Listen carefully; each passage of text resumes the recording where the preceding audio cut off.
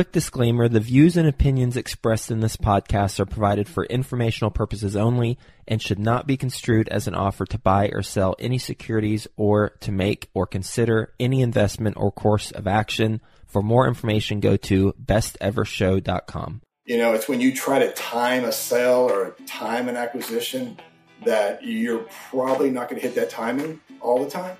But if you put foundational guidelines and principles in there and you stay focused, you'll be okay. Welcome to the Best Ever Show, the world's longest running daily commercial real estate podcast.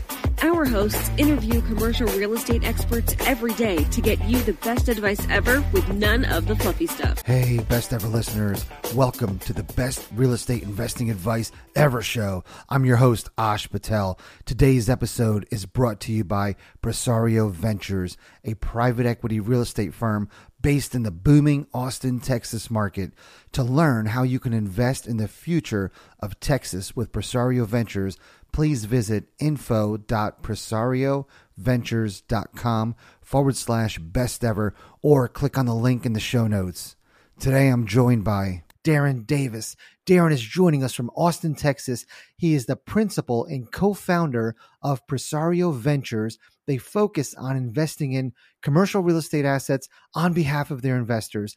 Darin's portfolio consists of multifamily, self-storage, retail, and triple net properties. Darin, thank you for joining us, and how are you today? Good afternoon, Ash. I'm great. Thanks for having me. Glad to hear it. Darin, would you mind giving the Best Ever listeners a little bit more about your background and what you're focused on now? Yeah, sure will. I've been in the real estate space for 22 years now. And prior to that, I was probably like most everybody else. I was a corporate guy and worked in finance and software. But, 22 years ago, there wasn't podcasts and there wasn't, Google and YouTube and all that. So a lot of it was really self-taught. But I had a passion for what real estate offered. And I tried multiple things, but, as I kind of worked through the process, and 6 or 7 different types of verticals inside commercial real estate, ended up landing on multifamily, and I liked the debt structures, the equity components, just everything about providing housing. And then as Austin continued to grow and bloom, it just became a natural. So we've been doing this for a little over a decade now. I think we're at 13 years now, and have been very fortunate to be in the multifamily space and, introducing syndication to a lot of our investors and, how they can get into a hard asset that cash flows or has great appreciation in a very dynamic market. And so we've been doing this for 12 years, and I see us doing another 12. Darin, you've been in this industry for 22 years and you've been in multifamily for 12 years. Can you give us a synopsis of the first 10 years of your real estate investing? And was it the typical starting out with single family homes? It was, and I'm probably like most. I literally didn't know where to go. But so most of us are introduced to single family homes, duplex, quads, and all that. There's a lot of information out there at that time, and most people can afford that. So I did a handful of single family homes. I did a handful of rehabs. I did a storage unit. I did 13 small Class B strip centers. So I started just kind of trying to see what I liked. And it was quite the education because every one of them had a different flavor. They had a different profile. A lot was a common denominator, but I did our first multifamily. We started it in the 2009 timeframe, and I immediately saw the ability to scale. I saw the type of debt you could get on multifamily, especially if you had some assistance with groups like HUD insured loans. And we'll talk a little bit about that a little bit later, how that program probably saved us back in 2009, 2010. But as I went through all of it, I evaluated debt structures. I evaluated management, asset management. It just made sense to really look at the multifamily sector. And that's where we've been for the last decade plus. So you were a pioneer in those early years because not many people strayed from residential, but you did self-storage and strip centers. Let's dive into the strip centers. What made you want to invest in them? Was it a value add approach? It absolutely was. That's a good question. And I'll tell you, what really drove me that way is I learned what the word syndication meant. Okay. And there was a guy here in town that was doing a syndication for strip centers. And I forced my way into his office. I said, I want to learn what a syndication is. And he goes, well, here's what it is. And I was just fascinated by it. Hey, I can use other people's money, not just my money. And we can bring leverage. We can bring opportunity. And I got to tell you, the first strip center we did, I syndicated this number, $170,000, okay, in 2004. I thought it was a big deal. But you know what? I started, and that 170 then went to 240 to 360 to $500,000, and then it just grew from there. That's an important lesson because, we see these syndicators that do 30, 40, $50 million apartment buildings, but people should realize there's nothing wrong with syndicating $100,000, $200,000 property, regardless of the asset class, right? Absolutely. I will tell everybody listening that it may seem like it's a big struggle to start small, but you've got to start. And if you wait for that perfect opportunity to hit that home run, you're going to wait 2 years, 4 years, 6 years. And before you know it, you could have done 2, 3, 4 syndications where it might have been much smaller. And the education that you'll get from that and the mentorship you'll get from that is huge. And I think we all know that. You guys exist for this. All of us that have this experience of 20 years, 10 years, we love to share it because we want people to know how to better enrich themselves, their friends, their family, their lives. And there's a lot of people out there that I think would be willing to give back. And especially for those guys that have actually done something and they're not just reading books and asking for the home run.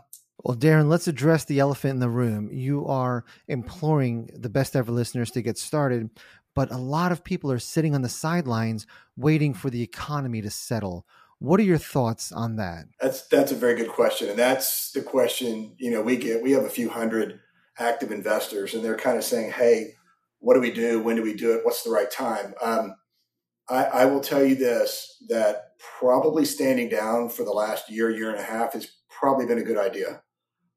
But I think we're all aware. And if you're not, the headlines are screaming with this information. And for the most part, it's true. But, we've got a $1.5 trillion coming due on construction loans over the next 3 years. And our space is we have either JV'd or been a co-GP or provided LP equity to developers. We've had such a demand here in the Austin or in the Texas market for housing that development just made a lot of sense for us. And we were very, very fortunate to have some, home runs, but it was not without a lot of work.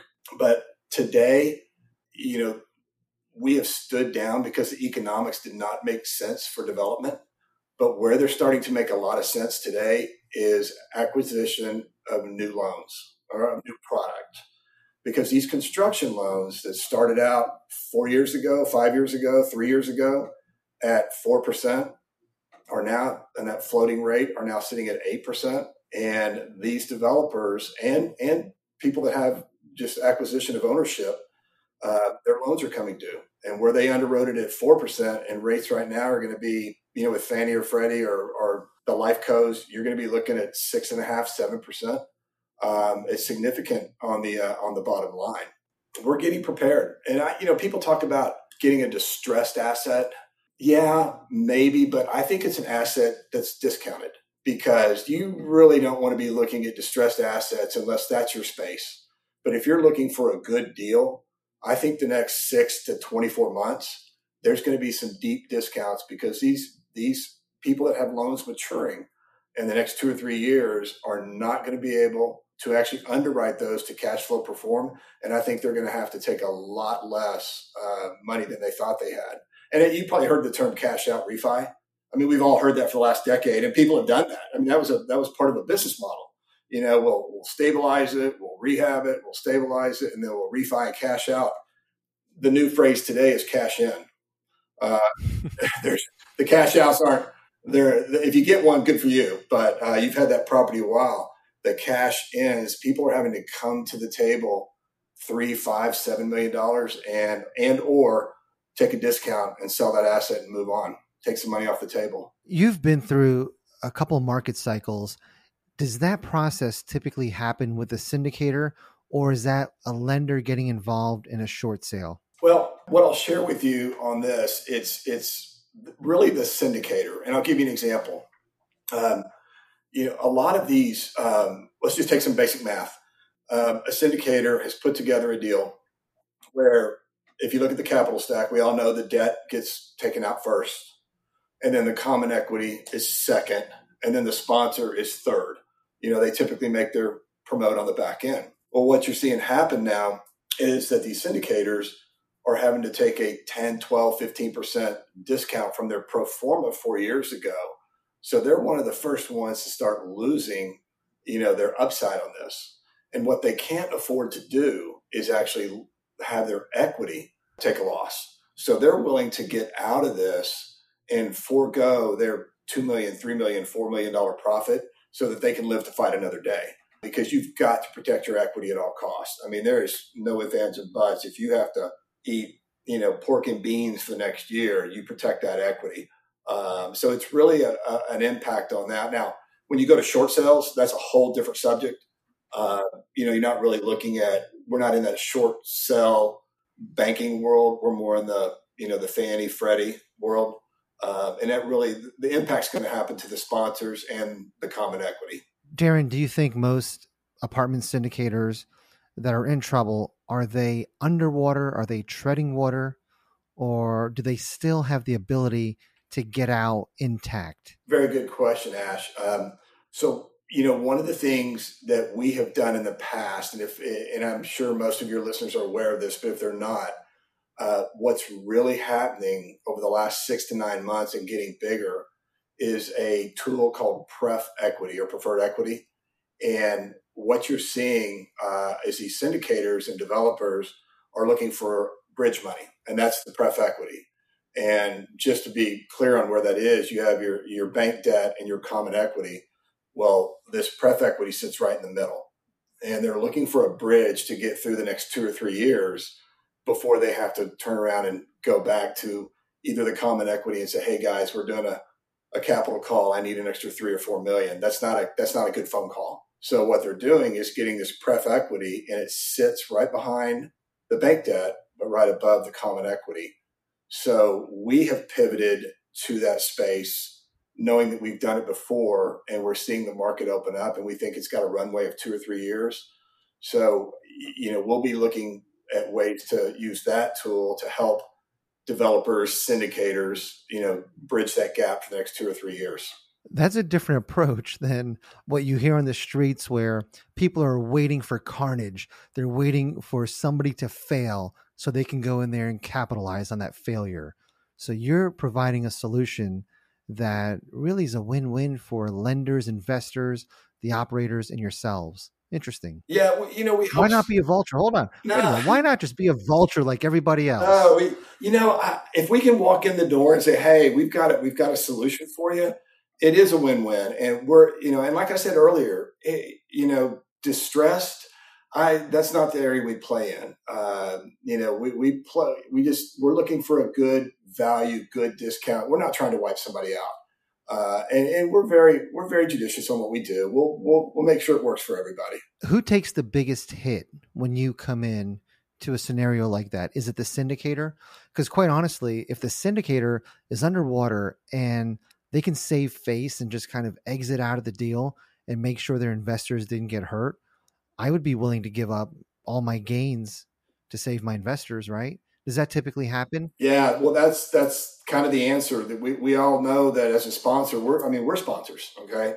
So we don't get paid until we hit that minimum for our equity, and that there's nothing more important than that. Period. I don't care what anybody says. If you're not taking care of your equity, you don't live to fight another day. Period. To be direct, it is the sponsor that's going to take the hit. But it's also, let's be clear, the sponsors have enjoyed a huge run the last 10 years. All right. And we all, if you thought this was going to go another 10 years, I'm surprised it went that long. So the sponsors, I don't feel sorry, including us. I don't feel sorry for us. We've been in the right place at the right time. We performed and we got compensated. If we don't perform, we don't get compensated. Darin, have you been insulated from these economic headwinds? Oh gosh, no. No. What kind of pain is Presario feeling? It's not pain, but here's something you said earlier. Having 20 years of experience, we could kind of, see through the forest, things that were happening, and we started to prepare for it.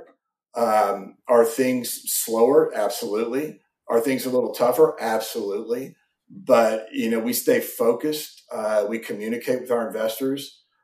Everybody understands we have a hard asset behind us, and everybody understands that, over any given period of time, if you will just manage the asset correctly and you're managing real estate, and history proves this out, that you'll do well.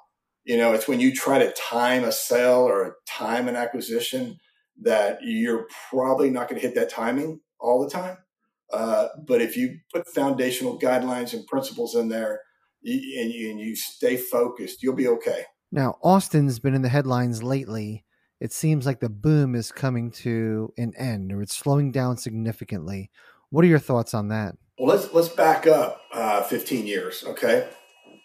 Here I'll give you the answer to that, or an analogy. You used to have investors come in and say, "Hey, I want a 27 IRR, and I want a 12% cash on cash, and I want a 3x multiple in 3 years." Well, the days of rainbows, pixie dust, and all that's gone. Unicorns, it's gone. Okay, if you back up to where the economics and the expectations were different, but still performing with a good asset class, we still can perform here, but we're not getting the 27 IRRs. We're not getting the 12 cash on cash. We're not getting the 3x in 3 years. You're going to get more back to a mid-level teen in the IRR. You're going to get your, 6, 7, 8% cash on cash, and you're going to get a multiple in, anywhere, 1.5 to 2 in a 5-year period of time. So I think expectations. So that's where we are today. We did have a boom year, but we were also, rents were 17% year over year. Well, guess what we are today? We're 3%, 2%, and we'll manage through that, and we'll be back to, 5, 6% year over year rent increases, 5 or 6%. Yesterday, I think, our apartment construction year over year is down 72%. And if you think about that, now granted, were we inflated 4 years ago? Absolutely. But cut it in half, we're down 35, 40%. So we're going to be able to have enough supply to carry us for about 2 years. But if you stop building like we're stopped today, and you stop for 2 or 3 years, think about 3 or 4 years from now, when we've had no new supply, but we've had a net positive migration of 150 people a day moving in here. So that flat kind of just steady as you go is going to have the hockey stick on it here in another 3 or 4 years. Darin, the byproduct of that is you've spoiled a lot of investors. So these investors that were used to getting probably close to 30% returns annualized upon sale, is that right? Fair to say? There's a lot of that happened. Yes.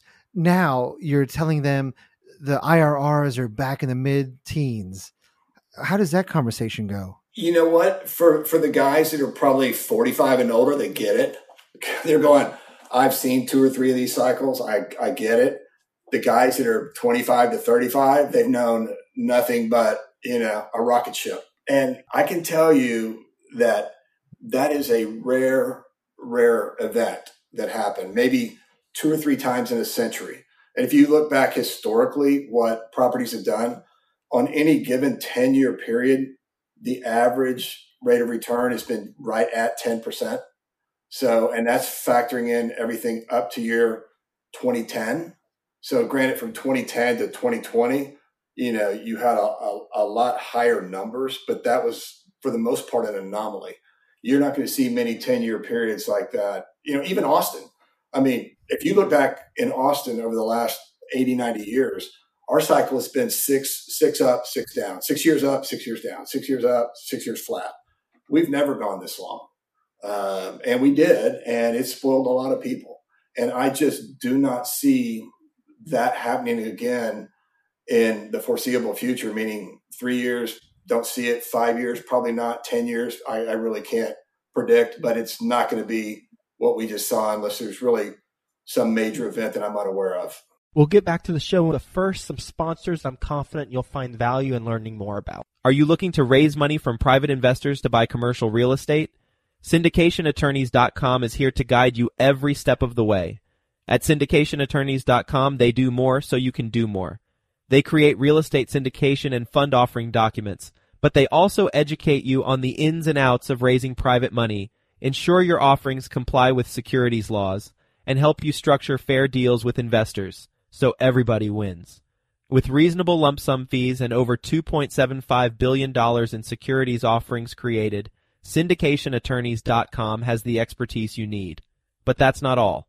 SyndicationAttorneys.com also offers weekly attorney-led masterminds, networking, and strategy sessions through their pre-syndication consulting agreements.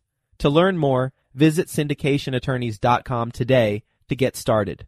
This offer is not available to Florida residents. Yeah, I would be remiss to not ask this. I know you're not going to predict the future, but your thoughts on the looming economic headwinds. At the end of the day, I think for multifamily, I'm talking about the multifamily sector, not politically and globally, economically. But I think for the multifamily sector, I'll speak on Texas first. Okay. We're very fortunate here. We have a great business climate. We still have an affordability component for cost of living. For the most part, the weather's good, and if you can stand 105 degrees for 3 months, but that's hopefully an outlier. But we have, I think, 55 of the Fortune 500 companies. We had 144 companies that relocated just the Austin metro the last couple of years. And a lot of that's coming from, parts of the country that are, I think, just not as fortunate as we are for affordability and economics and the business climate. I think the supply demand for Texas is still out of whack. It is nationally, but we still continue to have a massive migration to Texas. So 10 years from now, if you look at what the demographers are saying for Texas, we are a population of 33 million today. By 2049 or 2050, by 2050, we'll be at 49 million. So that growth, and if I'm having to put my wager on the table, what industry, what state, what business and climate, I'm going to stick right here in Texas. We're just very fortunate. 6 months ago, it seems like only Wall Street people and real estate people were predicting that rates would be down in Q4 2023. And then earlier in the summer, they all kind of took a pause and, okay, don't worry, rates will be lower in 2024. And now we have Powell stating that we might have another rate hike in 23, and these rates are going to be higher for longer. So just your gut feeling, based on, many years of experience, I don't want you to look into a crystal ball, but based on your history, your experience, your gut feeling on how long rates will be higher and when they'll start to reduce them, when they've accomplished their mission. All right. So I think the mission's been accomplished. Okay. I really do. Okay. And people ask me, we're in a soft bubble. We're in a economic recession. Are we, aren't we? And I'm going, guys, rates probably going to stay at this level or slightly higher for a while. I do not think people that are waiting 12 to 24 months are going to see anything different. If you're waiting on a rate adjustment, you're going to be waiting a while. Okay. You're going to have to figure out how to acquire something at a discount to offset that rate. I just really think that be prepared. I would say 3 years before we start seeing any significant changes in the Fed policy.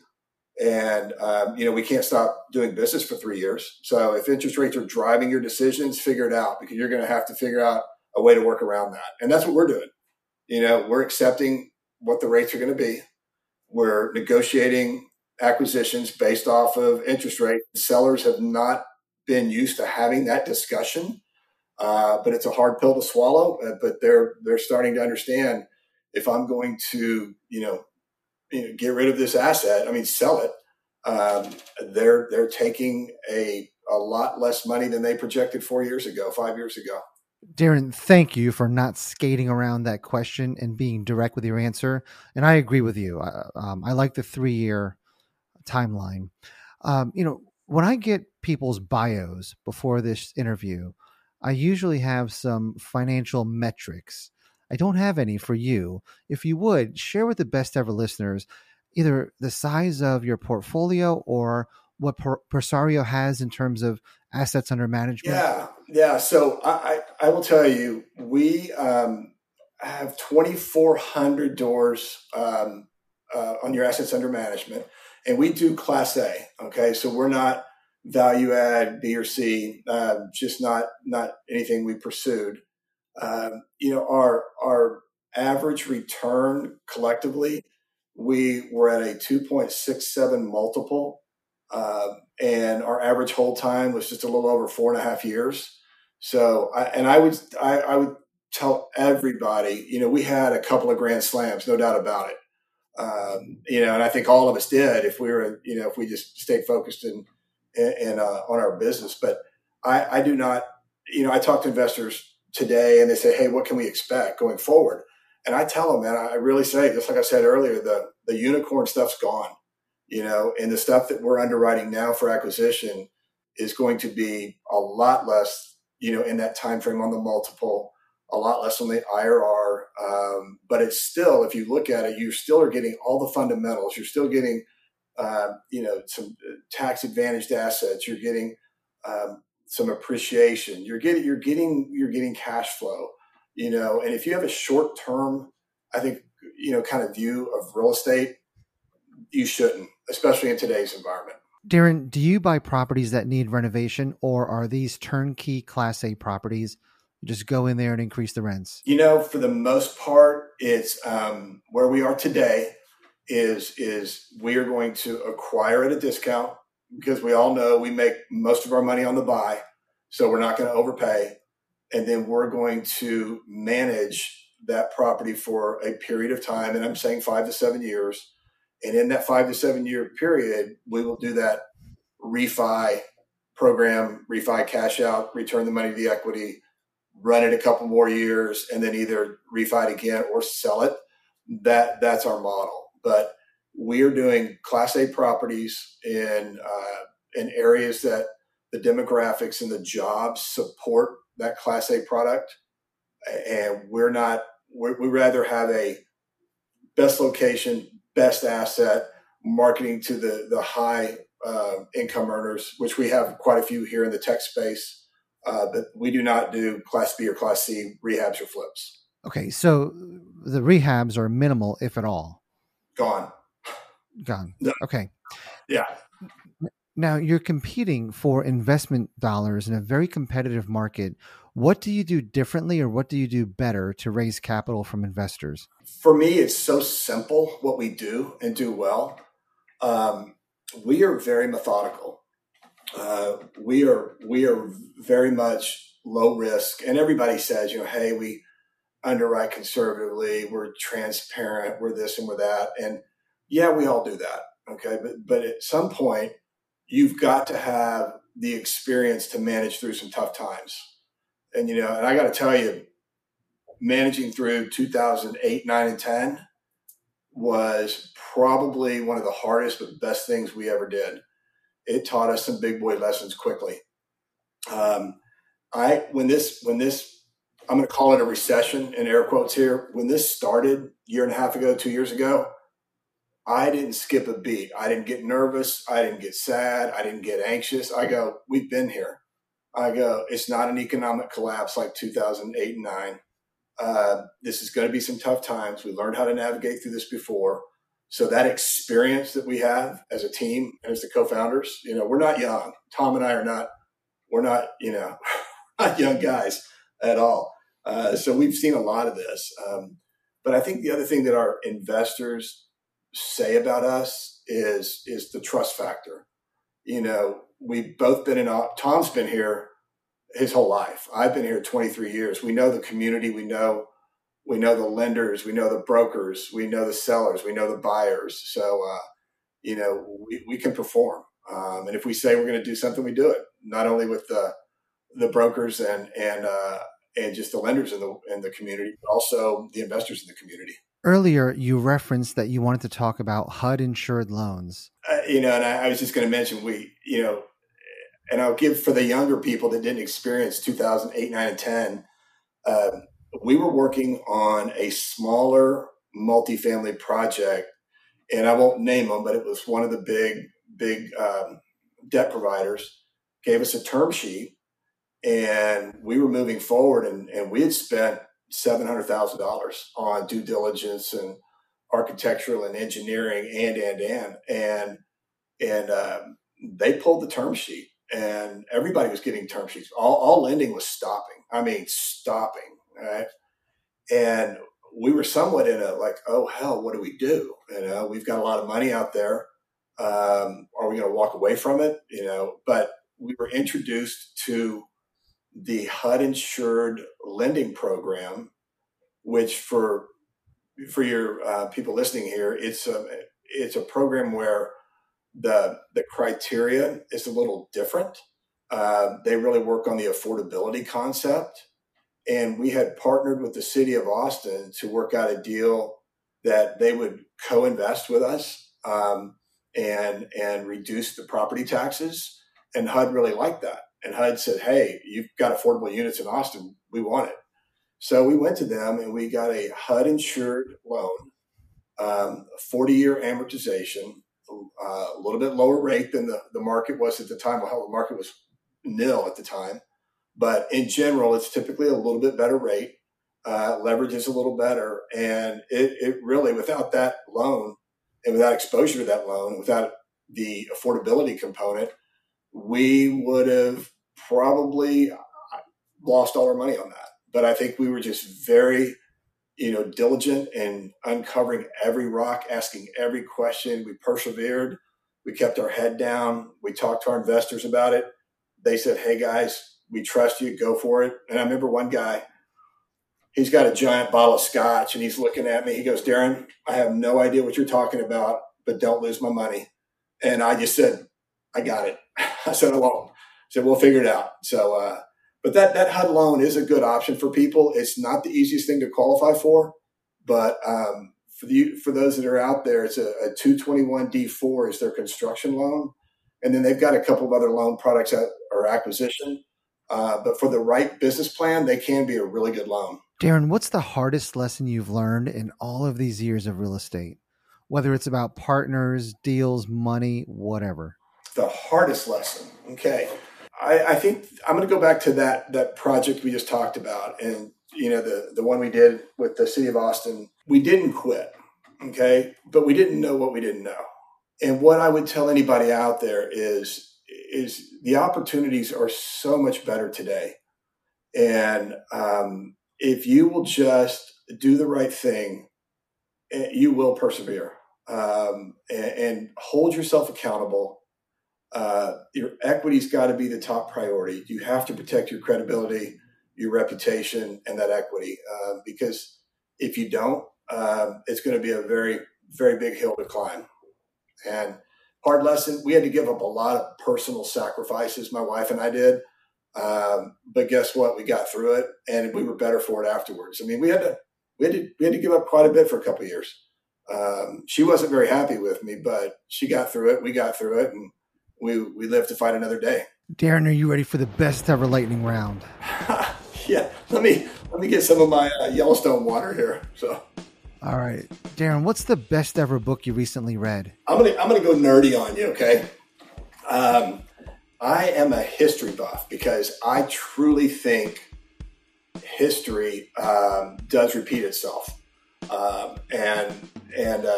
I could give you all the self-help books and all the mental books and all that, but I love the Killing series by Bill O'Reilly.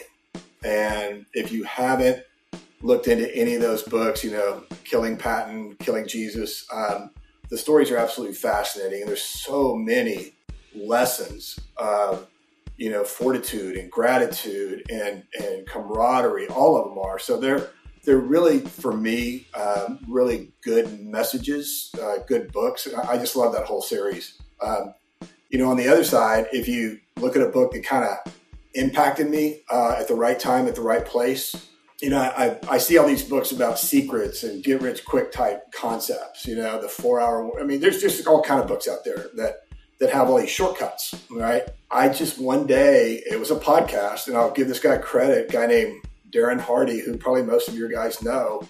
He was about to release his book called The Compound Effect, and I heard him talking about it. And I literally went and picked it up a week later, and I read it cover to cover. And what I appreciated about that I employ in my life today is I don't try to do everything at one time.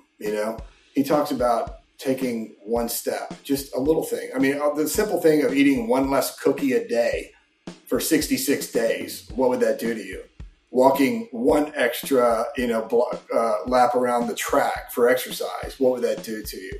Reading 10 more pages, nothing that's going to change your life to actually go take action on it, but will absolutely change your life after, 2 months of doing that. And then it becomes a habit. And if you employ little things like that and you stick with it. So that book caught me at the right time in my life when I needed something like that, something simple. So it was a good pivot for me. And Darin, how can the best ever listeners reach out to you? Well, I'm going to give you the website, but I also want to offer something to them. We probably about a year ago, when we started getting a lot of phone calls from our investors talking about, hey, I'm concerned about this group or this asset or this investment. And I say, guys, doing your due diligence is absolutely critical. And so we just put a little, I call it a white paper, but we put a document together, and I want you guys to have it. It's fairly straightforward, but it's a top 10 on due diligence, and they can pick that up at PresarioVentures.com. And, it'll be on the website for a top 10 or info@PresarioVentures.com. And that goes right into our Director of Client Relations. And she is fantastic about providing documentation or any information or education on our side. So, but I really do that top 10, we talk a little bit about, due diligence on the sponsor and the type of debt. Debt is a big subject today, and sponsor credibility, sponsor performance, sponsor track record. It's incredibly important, but we go through the top 10 and we source it out pretty well and make it real simple, but love for you guys to have it. I think it's worthy, for anybody to read, just as a reminder, even if they're a seasoned investor. Well, Darin, I got to thank you for your time today. We've learned a lot from you, your outlook on the future, a very unique way of finding assets on the market, providing a win-win solution to the operators, the investors, but still being able to benefit from it. So thank you for all your time today. Thank you, Ash. Best ever listeners, thank you for joining us.